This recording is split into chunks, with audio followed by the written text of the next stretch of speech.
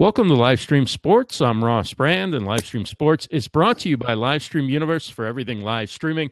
Check it out, livestreamuniverse.com. We also have a website just for this show. It's livestreamstars.tv. You can see upcoming guests and view replays of past shows. And on Monday at 7 p.m. Eastern, we'll be back here on Fire Talk for Livestream Stars. Margie Annalise, who works with women entrepreneurs, she'll be the guest on that show. And now to tonight's guest. Matt B. Davis is the founder of Obstacle Racing Media. You can find him at obstacleracingmedia.com, where he hosts podcasts, provides video coverage, writes reviews of different races he attends. Matt's become a leading source of information in the OCR industry. He's also the author of Down and Dirty, the essential training guide for obstacle races and mud runs, and he's been published in numerous magazines, including Runner's World and Men's Health.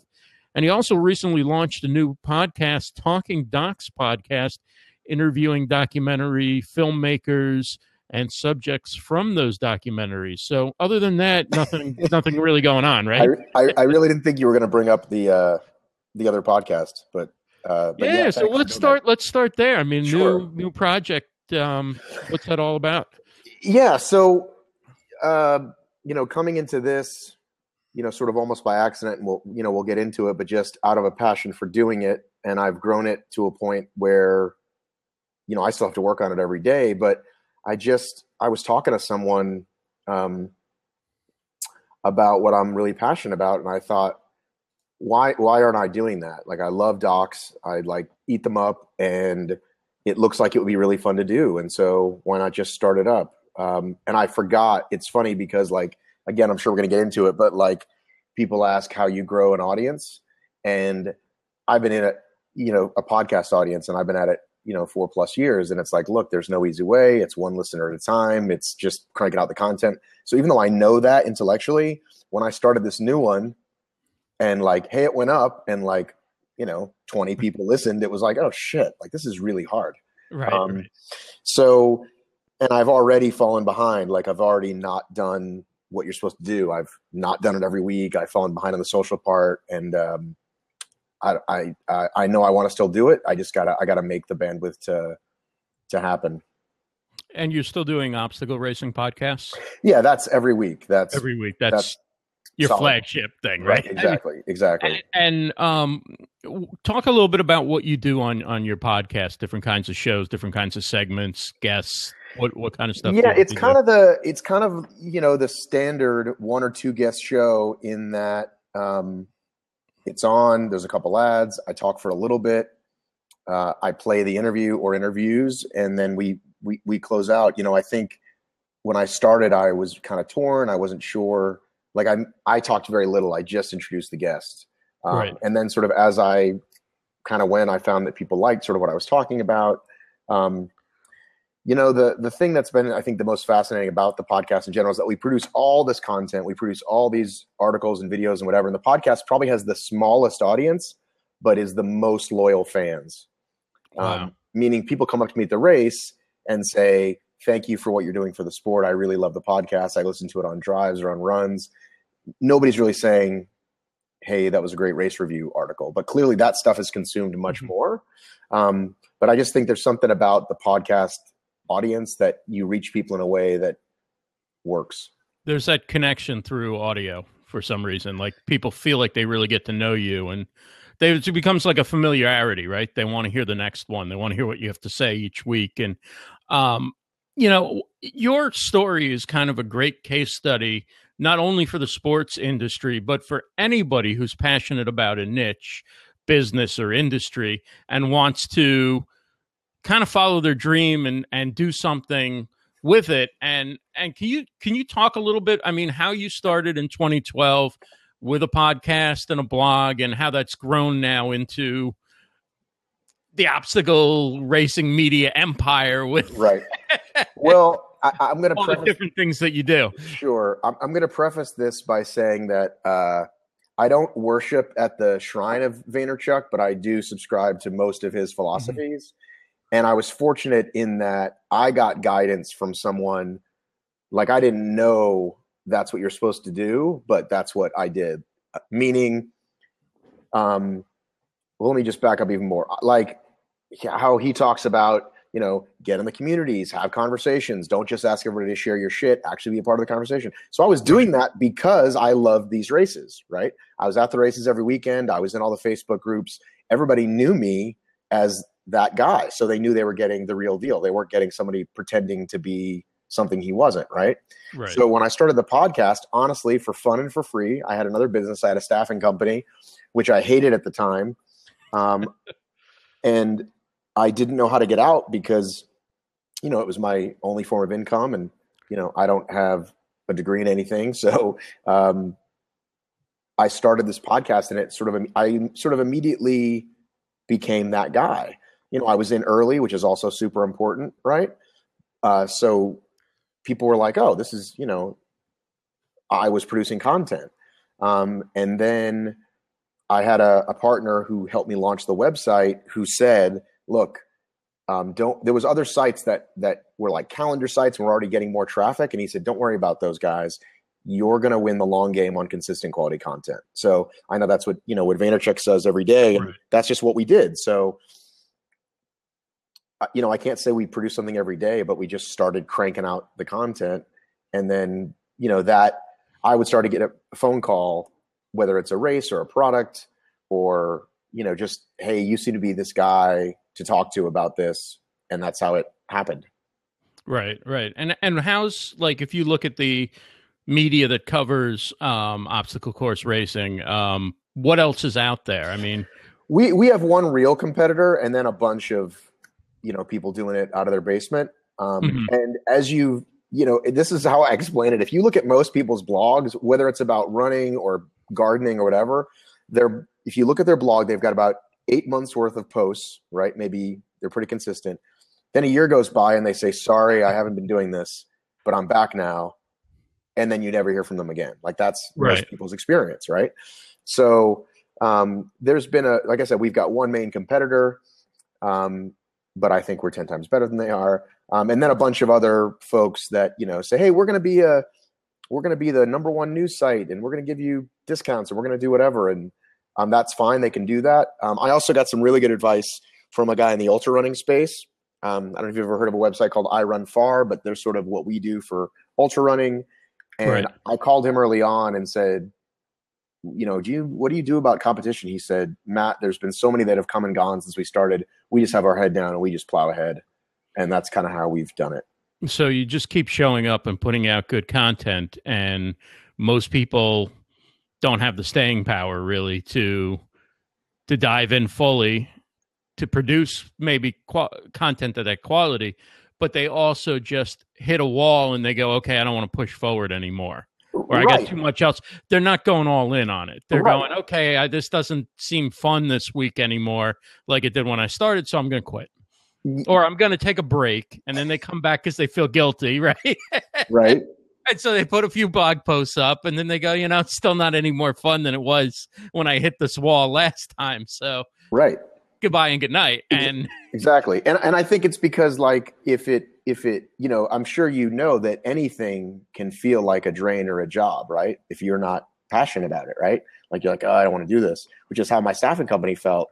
Like I was so happy to not be working for the man, but at some point I just didn't want to get out of bed and do that. Whereas this, I can't say I'm inspired every single day, but the times that I am to crank out an article or to interview somebody cool or whatever it is, like this past weekend, I was in Vermont for this special race and we were kind of the only ones let in there. And I actually did it all on Snapchat because Signal was very weak. So I couldn't do Facebook Live or Periscope. So I would just save all the snaps and then run back, like a mile back to get Signal, and I would do it. And so I think the other thing that happened is that there's been a few things that we got known for. So when no one was there's these big events that happen throughout the year, and we were the only ones there covering them. Now there's a bunch, but we were the first ones, and people would like literally say, like there's this 24-hour event. This is a Tough Mudder shirt. There's a 24-hour event called World's Toughest Mudder. And people would be tweeting at me like, please find my dad, find my cousin. And if I could, I would. And then when it was over, people would be like, that was amazing. We loved your coverage. So we got known for that. And then we also wrote a couple articles that had some teeth to them, a little investigative journalism. and we weren't afraid to call somebody out. And that, that also brought people our way. Like, wow, these guys aren't afraid, and they're, willing to go where other people aren't going. So from when you started, how long did it take until you made your first dollar doing this? And then how long until you said, okay, this can really become my day-to-day business? Like, I can eventually get out of the staffing field. Well, it's interesting because the staffing thing I sort of sold just as this was taking off. Mm-hmm. So, that I was trying to think about that, because I figured we'd talk about this, like how many months before I said to my first client, like, do you want to advertise with us? Like, I think the podcast was the first thing I said, like, hey, for $250, we'll mention you every week this month on the podcast. I think that was after maybe 6 months. And then I would do, I drove for Uber for a while when that money was decent. And then literally probably about a year and a half ago, I finally stopped doing all things and just focused on this. But it was bringing an income along the way. Right. And so now that you've built things up, where did you start adding video to the mix? You're podcasting, you're blogging. When did you start bringing video into the mix? Well, I feel like I really lucked out, because most of the people that work for us, work for like free races because I can't pay them. And there was a guy who was putting on his GoPro and making these fun little videos. But he was doing it a little bit better than most. Like most people, if you Google Tough Mudder right now, you're going to find a GoPro, like shaky GoPro, really loud, horrible music, and it goes on for 27 minutes. And so this guy, Jeff, was doing his own. And I said, would you like to do some for us?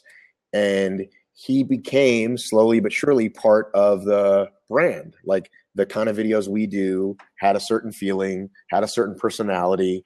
And I don't think you can fake that stuff. Again, it's the Gary Vee thing about just consistent, and it's quality, and people know they're getting a certain thing. And now, and we were doing a ton of them for free. And now we finally feel like with the kind of traffic we get, now we can like sell that. Like, hey, you want to sponsor a video,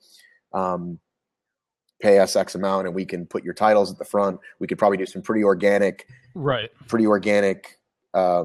it's a sock, we could show somebody putting on the sock and it wouldn't look too cheesy. You know what I mean? Right. What kind of coverage do the events themselves get? Do they get media coverage? Are they ever broadcast? So Spartan right now has 2 shows on NBC. They have a regular show, which I think they show on NBC Sports, and they just started this sort of wacky game show almost version that follows American Ninja Warrior called Spartan Team Challenge. But it's, there's no like the AP isn't picking up results on the weekend, right? Right. And hey, you're welcome, Dan. And even those that are in the sport, and this is always a big question about our sport, is who are you advertising to, right? The 95% of people who are just getting off the couch and goofing around, or the 5% that want to compete, right? So when we blast out, hey, I can name people you don't know. Ryan Atkins beat Hunter McIntyre in a race. There's a percentage of people that are like, wow, that's awesome. And then people are, like, well, I don't care about those guys. You know what I mean? So it's a little of both. I think early on we were actually a little too much on what they call elites, because that's what's newsworthy, right? Like every week there's a race and every week there's a winner. So that was newsworthy. And then we kind of realized like, okay, like we need to prioritize more, just regular gear reviews and regular content, because that's not what everybody wants. Jason Bates says, I'm looking to get into the Spartan type race. I'll tell you what I tell everybody, sign up. Like just throw the credit card down and sign up, and then figure it out afterwards. Because if you wait until you're ready, you'll never be ready. And how much of your content is like how to train, how to get an edge on the competition? What's interesting is that I feel like we didn't do that. We still don't have a lot of that, and it should be. First of all, it's really good for search, right? What's the best races? What's the best gear? I'm laughing at Jason's comment. Jason, I'll get into that in a minute. I think that's most people's excuse, and I can show you pictures of, war veterans without limbs. I can show you videos of people who are, morbidly obese who get out there and try. So don't wait. We can talk about that later. But anyhow, there's a lot of basic stuff that we didn't do that if I had to start over again, I would have. Because like when I wrote a book, which I got asked to do eventually, like that's got tons of articles or information like that the website should have. Like we just got a calendar. Like a calendar is the kind of most basic thing that everybody does. And we did that last, but it would have brought more traffic our way earlier, but I'm still glad that we focused on what we focused on. So now, what do you see like in terms of growing? Like, what do you see? What's next for you? You mean like the sport itself, or for you in terms of your coverage, right? Because you started in 2012, going into say by the time we get to 2017 or 2018, like what's your dream as far as, hey, how big can we build this, or what kind of coverage don't we have now but we could add as technology improves? What's something that's like your sort of stretch honestly, goal at this there? point, it's pretty simple. It's buy Jeff a nicer camera. You know what I mean? Because there's only so much we can do with limited funds, right? And that's why sponsored content, I think, is such a big way to go for us on the video, because we can start taking that and putting that towards investing in, like, because honestly, if you look at what we've done with what we have, it's pretty impressive. And I think that's one of the biggest lessons. There's that famous blog. I forgot who wrote it, but it's Post Now, Edit Later. And that's the biggest thing I would say. And I think, again, that's another thing Gary says, just keep cranking it out. Because if you go back to my early podcasts, I use that god-awful Blog Talk Radio, which I'm sure you're familiar with. And it sounds god-awful, but I started with it. I didn't know anybody. Dude, I didn't even know, like, how to use Libsyn. I didn't know there was a Libsyn. I was like, oh, I can call in and it'll work. Great, I'll use that. And then even after, there's things I learned about editing, even the audio, that I've learned this year that I did. In my fourth year, 180 episodes, I probably should have learned it sooner. But yeah, just keep cranking it out and don't wait till you have the perfect camera or the perfect equipment or. Right. Jason asked, does a resistance mask really work? Or so funny you asked, Jason. We just launched, and I don't know, do you do show notes after this, or? Yeah, you can send me whatever you want, sure, like links or anything. Put up a series of articles where, and this is one of those things people like us for, that we had the guys on and debunked it and or questioned their methods, and they reached out to us afterwards and said, we want to move away from this. We'd been moving away from it, but I think we sped it up a little bit. It's funny you use the term resistance mask. So they were calling it the elevation mask, and they're not anymore because it has nothing to do with elevation. It can help with certain types of breathing. And I forget exactly what those things are, but it definitely will not simulate you being at a high elevation. They may have already changed. Let me see if they changed their website really quickly, because that'll be really cool if they already changed it. So Jason said Blog Talk audio sucks. Yeah, I mean, problem. it's really yeah. But you know what's interesting?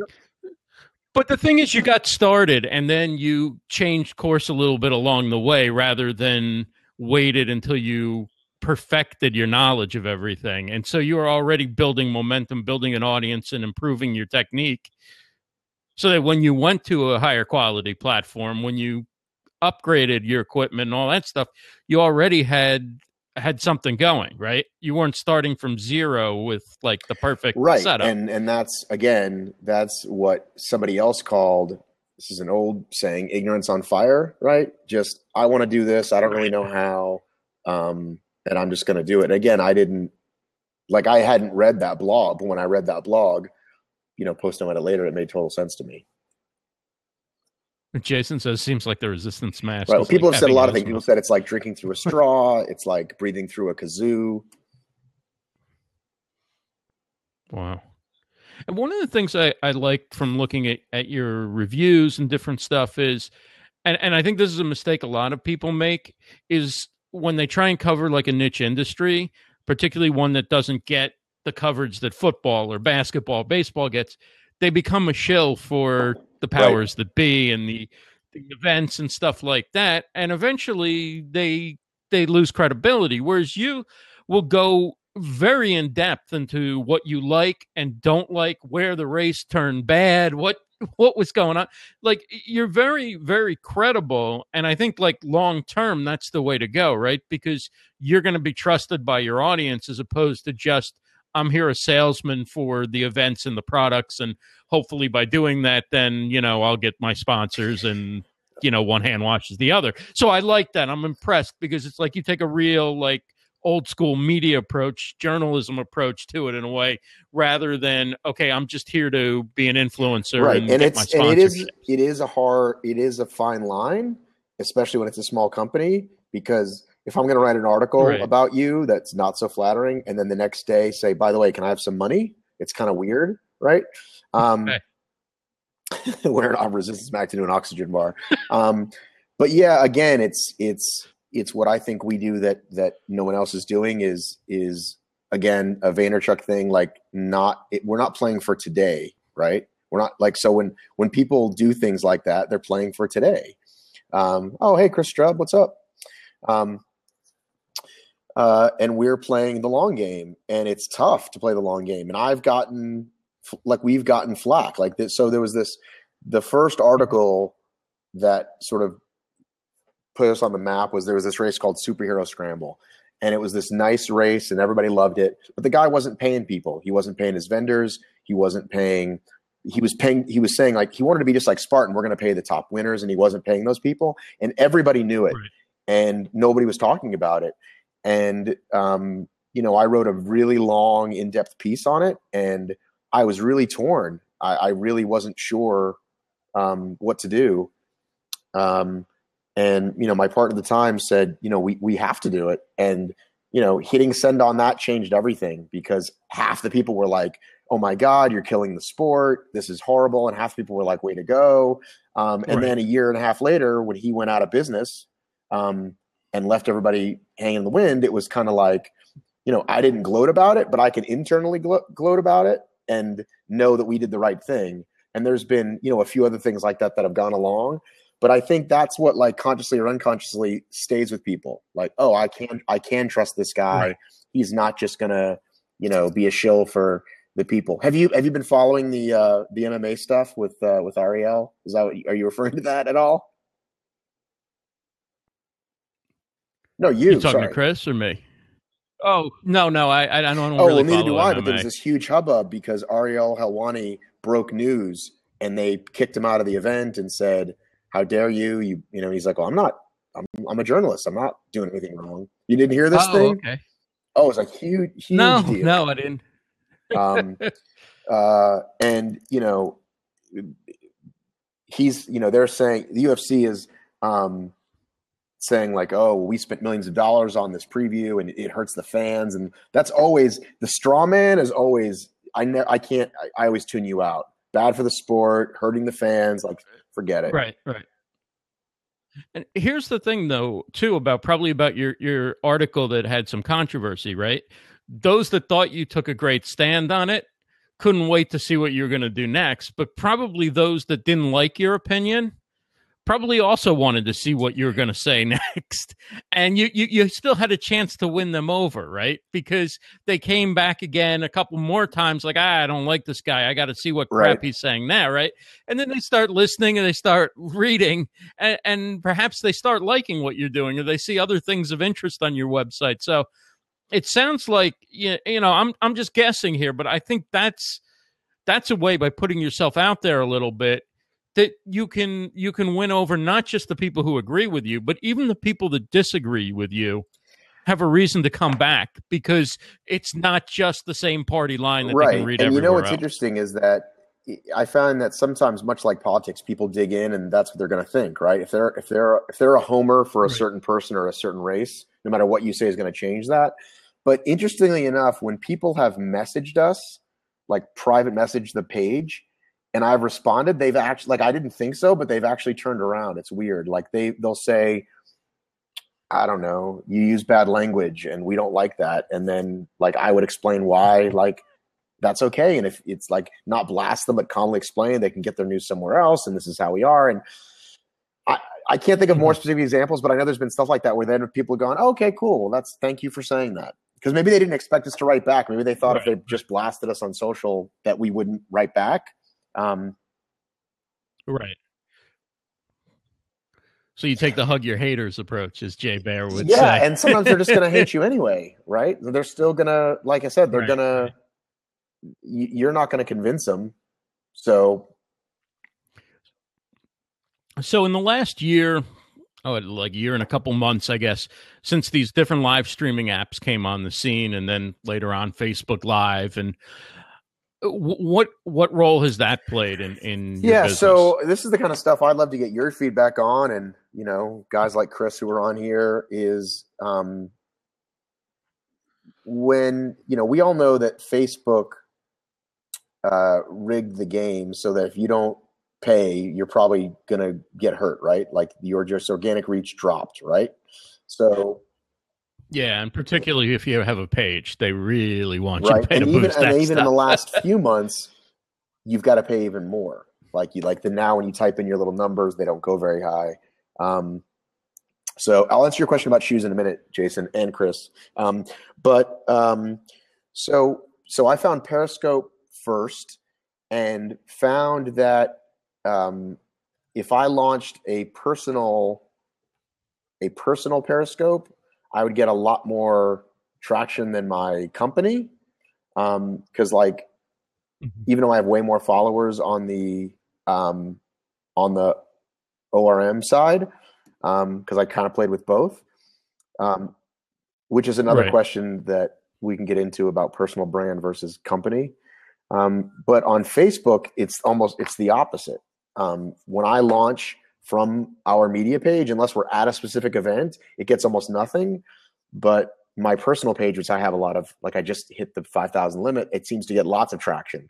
So I was asking you about whether I think Periscope's going to go away, just from the basic concept of a lot of people don't even have a Twitter account, or they use it, or they have it, but they're like, yeah, I don't ever use that. Right. So everybody's got Facebook. The problem is everybody's already overusing it, right? Everybody's like, ugh, these stupid people in their Facebook Live cooking dinner. I don't give a shit. We're already there, and it hasn't even been that long, right? It's been less than a year. So I think, like I said, I snapped a whole story this weekend, and I then put it on YouTube. And YouTube videos typically are short, and they're good when they're short. But we put this whole thing, which ended up being 30 minutes of material. So when we're at these events, people love it because there isn't TV. And so they go nuts when you're at the finish line of an event or at this 24-hour events. Periscope was huge last year. It's going to be interesting to see how it goes with Periscope or Facebook. Well, what's interesting, I think, is that for a lot of people, particularly people who don't have a business page and see Facebook as just a place to share with friends and family and their inner circle, right? I think that a lot of those folks will, if they go into doing live streaming in a sort of one-to-many fashion, may pick Periscope because Twitter's where they kind of connect with people outside that circle, right?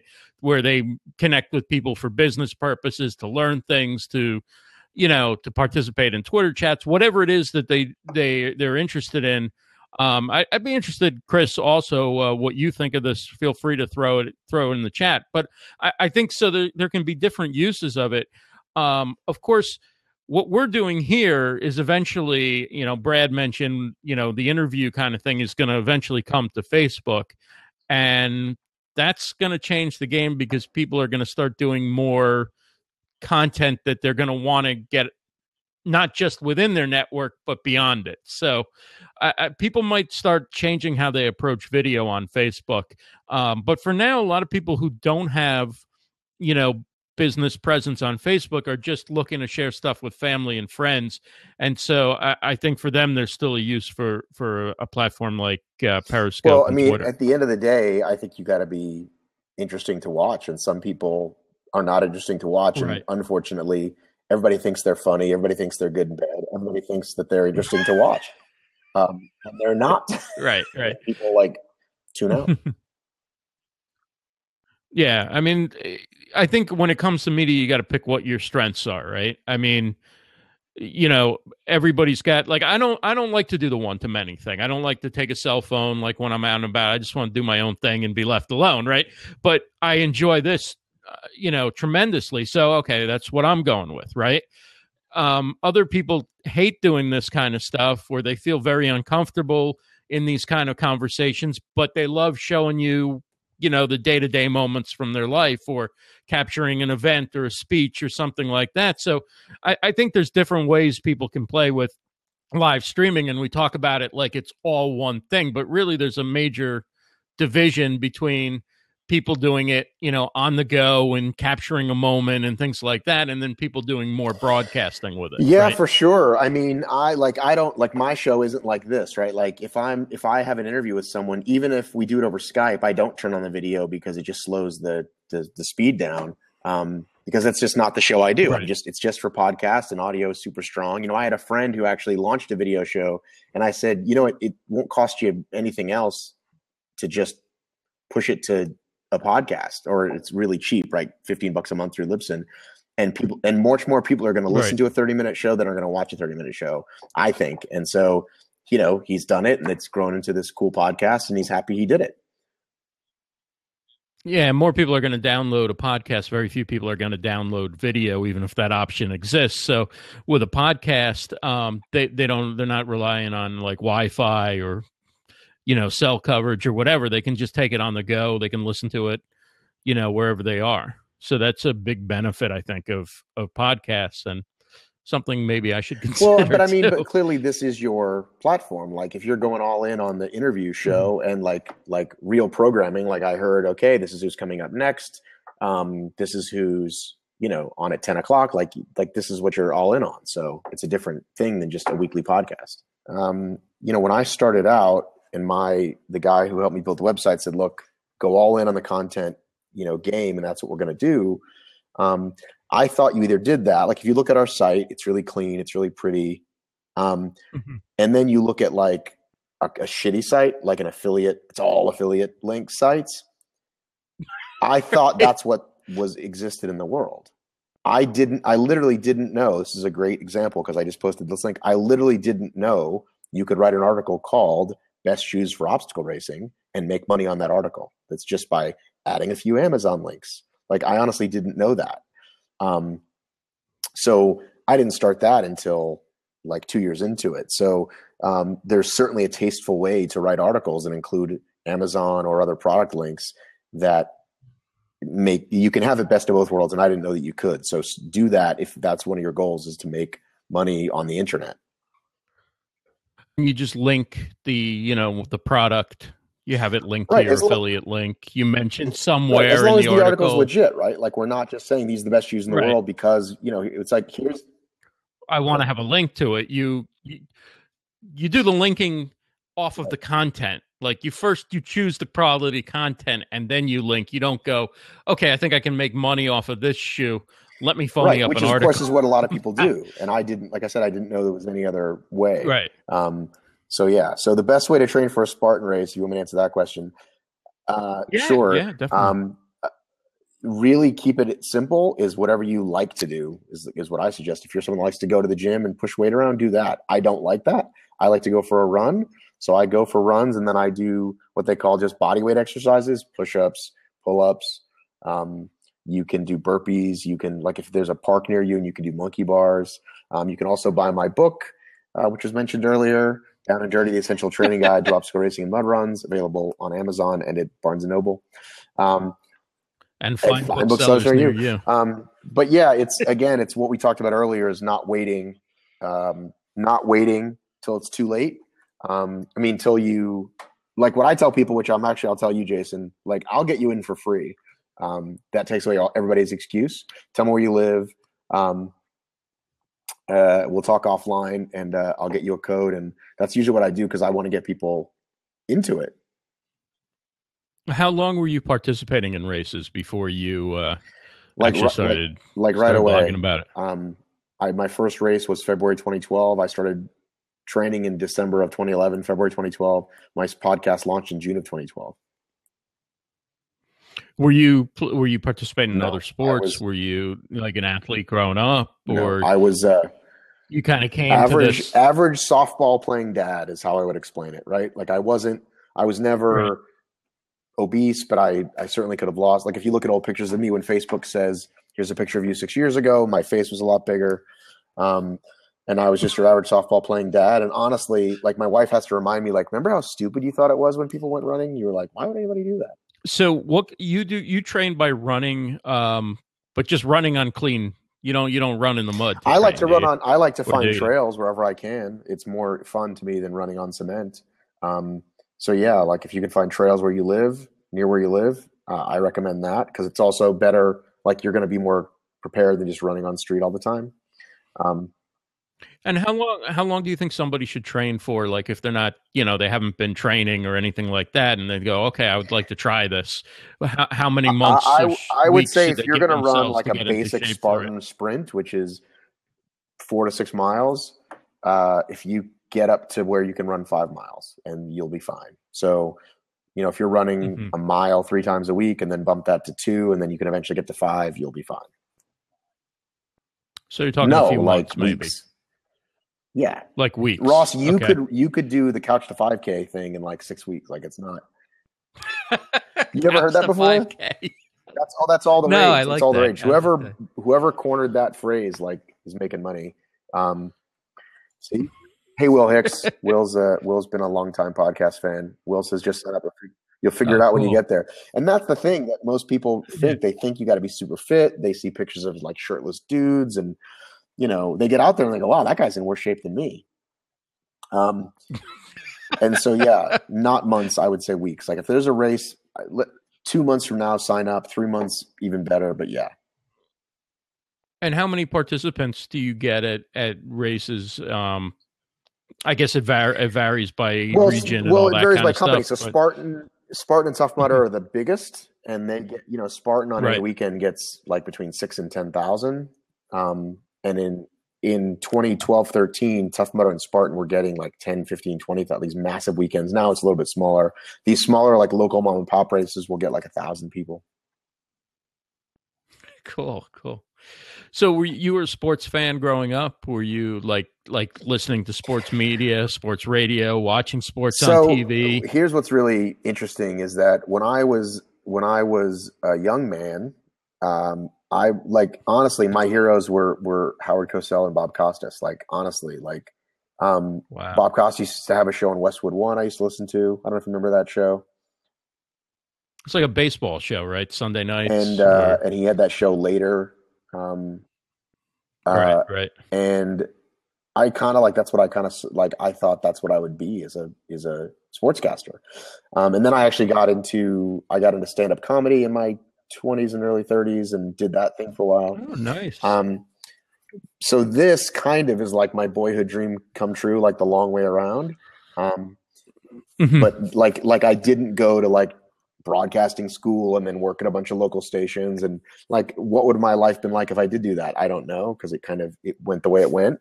But yeah, dude, like absolutely, like so NFL all the way, right? Like could tell you every Mhm. Super Bowl, every score, every MVP for a long time. Uh, A Patriots well, fan? Patriots fan, but also just NFL, dude. Like with the game, and this is before Right. fantasy, right? Like fantasy now, every game is Mhm. interesting, but before fantasy, there's no reason to watch, Green Bay, Tampa Bay, other than you want to watch John Madden and Pat Summerall, right? Um, Right, right. so I'm guessing we talked before. We're about the same age. Like you grew up watching all that stuff, right?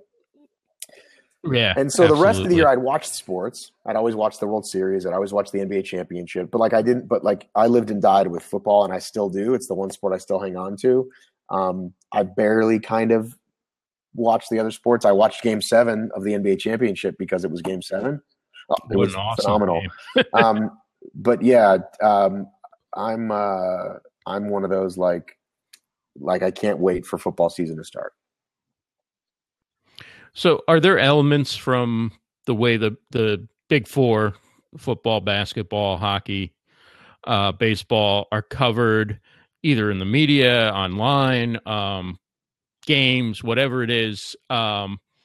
that you've said, okay, that's an element I want to bring into the way I do things? Like, there must be some influences you have from things you've seen that you go, okay, that would work. And then there's probably some things you go, okay, that's good for that sport, but it's not going to work in what I'm doing. Again, I think it comes back to being genuine and having genuine people work for you that aren't just homers and that aren't just,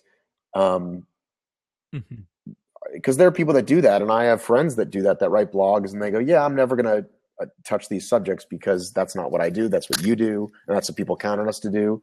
But yeah, I mean, I certainly want to be looked at. And, I'm trying to think of a comparison, but it's like there really isn't anymore, right?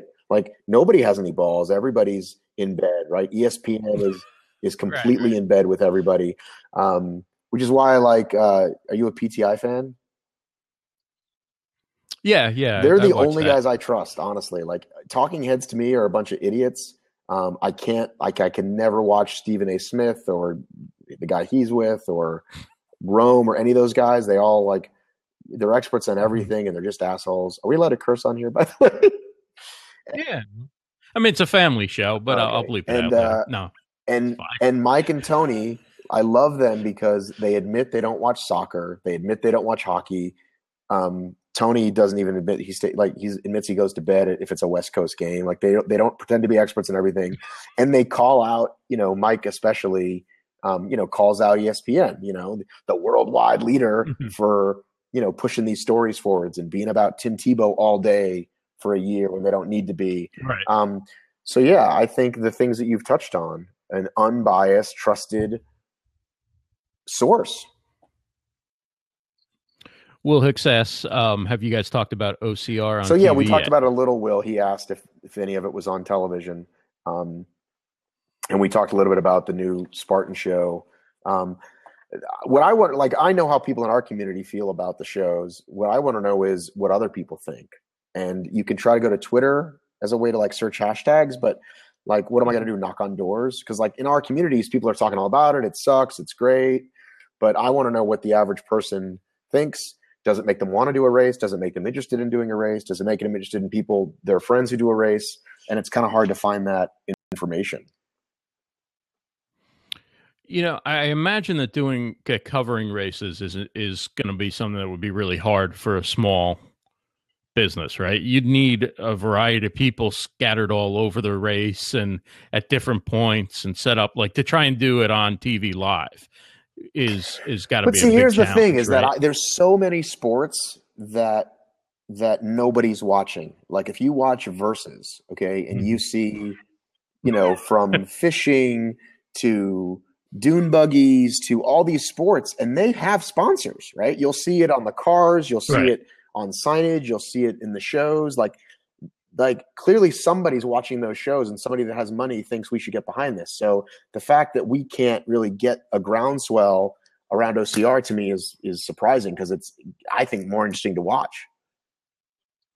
But in terms of the logistics of broadcasting an event, you would need a fair number of people, right? That's not something you can go out with Periscope and go, okay. You can use drones and you would use gators. Right. There was actually a great race called Hard Charge that were one of the first ones to get on TV. They were a little Midwestern company, the same guys that had launched these poker shows in the Midwest that did really well. And they got on gators and followed them all the way around, and it was super cool. But it didn't pick up. Right. Is that something that you would consider doing at some point? Or I mean, I think, you asked where I'd like to go. There's been a couple of shows and I should be the guy I should be the color commentary guy. I mean, I think I'm the perfect guy for it. And so it kind of made me smile that on this recent Spartan team show, they picked two guys. One's a pro football player, one's a soccer player. So they certainly have more Twitter followers than me, but are they interesting to watch? Does anybody care? Because they don't really know the sport. So I think that day's coming for me. But you mentioned that. I think that's a great opportunity that'll come eventually because you've got real expertise on it. You've been covering it for a long time. You have a good voice. You have a good presence. Your time will come, I think. I mean, there aren't 100 options if they want to go into the media, right? To pick who have who have the different elements that you have, right? And from your lips to God's ears, as my grandmother would say. And yeah, it's interesting because those guys that got chosen from a production company's mindset, right? Like they're not looking at, they're like, okay, we got to do this. Let's send out the call sheet to the casting company. I mean, to the, you know what I mean? So, and they got people. Right. Let's get a big name in here that'll bring the viewers. But this is a niche market which people are passionate about and know a lot about, so they can see through a phony. Right. So, for example, on the other Spartan show, they had Christmas Abbott, really attractive, apparently well known in the CrossFit world, but not an OCR person. Like, why not me? Why not me instead of her? Sorry, Christmas, but like clearly. So yeah, I think my day is coming too. So I'll just have to keep being. And that, again, that's cool. Well, good luck with that. That's the patience thing that. Again, that our buddy Gary talks about is like, look, you just got to hang in there. So that's what I'm doing. Right. Have you seen Gary speak in person? I haven't. He was here for one of the bazillions, conferences that there are, and I was going to go that day, and I didn't. If I could get like 10 minutes to pick his brain, I would feel really. And I've asked a few questions on the show, and I haven't got on yet. I'm kind of bummed about that. I think I've asked good questions. Have you talked to him? Did you have him on here? I haven't had him on. I did see him speak a couple times and got to chat with him for a second. I mean, it was like a quick second. I mean, there's so many people wanted to talk to him and everything. But seems like a good guy. I mean, he's very busy, but just so sharp. Like when it comes to business, just such a sharp mind on things. And a lot of people take his message and they pick the wrong things out of it, and he's got a lot of imitators, and sometimes I feel like he must think, God, they're just taking it wrong. They're doing the wrong thing. Well, that's what's interesting, dude, is that I like through watching Gary and through like Snapchat and stuff, like I found like, oh, here's these other influencers, and they're all either trying to be Gary or just not interesting at all. And I'm like, these people are like I had to unfollow them on Snapchat. Are you big on Snapchat or no? I use it, but I don't love it yet. Because you like doing this way. You don't like the one-to-many thing. You like it more. You like the one-to-one. I mean, some people use it just as a messaging app, but I don't know. I don't like really doing the story stuff yet. Maybe I will. I like watching what some people do. There's some funny people on it. That I follow. Again, what's interesting is we were talking about like what people watch on like either Periscope or Snapchat is that like I did start using the ORM channel as my personal channel, and like showing like my kids and stuff. And that's the stuff that like people love. Like you wouldn't think but sometimes that's the stuff that people like, oh my God, that's hilarious. Whether they have kids or not. Right. And it has nothing to do with a race. I can only be at a race on a weekend. During the week, I'm walking around, I'm on a run, I'm eating stupid food, I'm sweating.